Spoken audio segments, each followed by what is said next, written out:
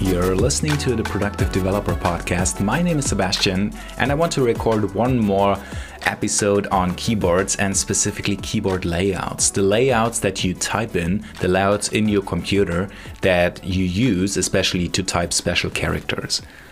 I'm originally from Germany and I started coding using a German keyboard layout. And if you ever had a look at the German keyboard layout, you might think, well, this was definitely not invented by a Java developer because it's quite hard to type the curly braces, which we arguably need quite regularly in order to type any C-style language.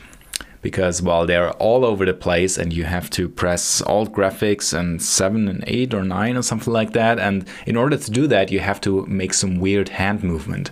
So if you're not originally using an US keyboard layout, well, then actually you might consider switching the keyboard layout that you type in. And I'm serious about that. If you're using, any programming language, you probably quite regularly need all these special characters that are just so much easier to reach on a US keyboard layout. What I can advise you is to have a look at the international keyboard layouts. So, of course, if you say, well, it's nice if I switch to an English layout, but we have all of these umlauts and special characters in our language, like or these accents in French or, any other things with a Latin-based language, then, well, this international keyboard actually enables you to type all of these keys and all of these characters by hitting Alt graphics and then some special key. I will link an overview to such a layout in the show notes. And this actually, I think, is the best combination that you're able to type all of these special characters that we definitely need as programmers, but also the umlauts and special characters that we sometimes need, I would say, while coding or while writing emails. So arguably, if you're coding, that's a question which language you want to code in. And I don't mean programming language, I mean spoken language when it comes to comments and how you name your variables and things like that. So that's a whole topic on its own. As a TLDR, I heavily advise you to always code and comment in English because of, multiple reasons in this highly connected world. But then still you will write some of your own native language that probably has some special characters where I think it makes sense if you use this international keyboard layout to type these as well. What I can advise you to use US International Alt graphics with no dead keys.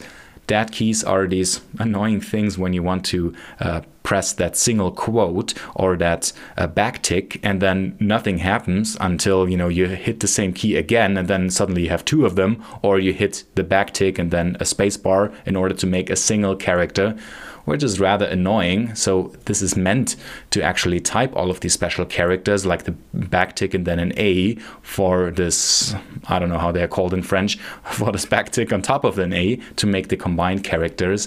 But again, if you use an international keyboard layout, you don't need them. You can have Alt graphics plus another key to get to the same result.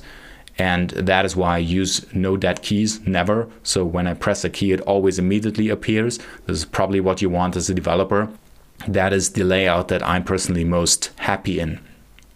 I got the question quite a few times what I'm not using Dvorak layout or any other alternative layout. I looked into them and it definitely makes sense to think about it. Okay, where should the keys be located for example, typing English a lot? And there are certainly better ones out there than the standard one that we're all using.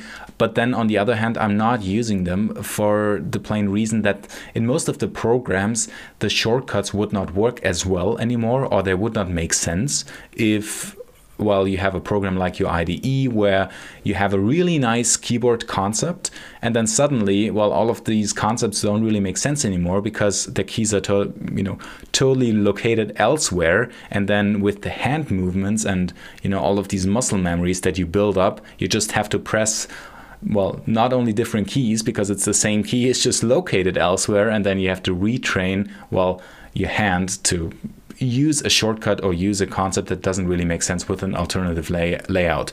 As an example, you cannot do Control C and V on that layout. You would have to use alternative layouts. There are some who actually take that into account, that for example they place C and V on the same original location because Control C and V is so famous, but then again other shortcuts would not work properly. That's the reason why I'm actually using a standard ISO keyboard layout, and that just works the best for me.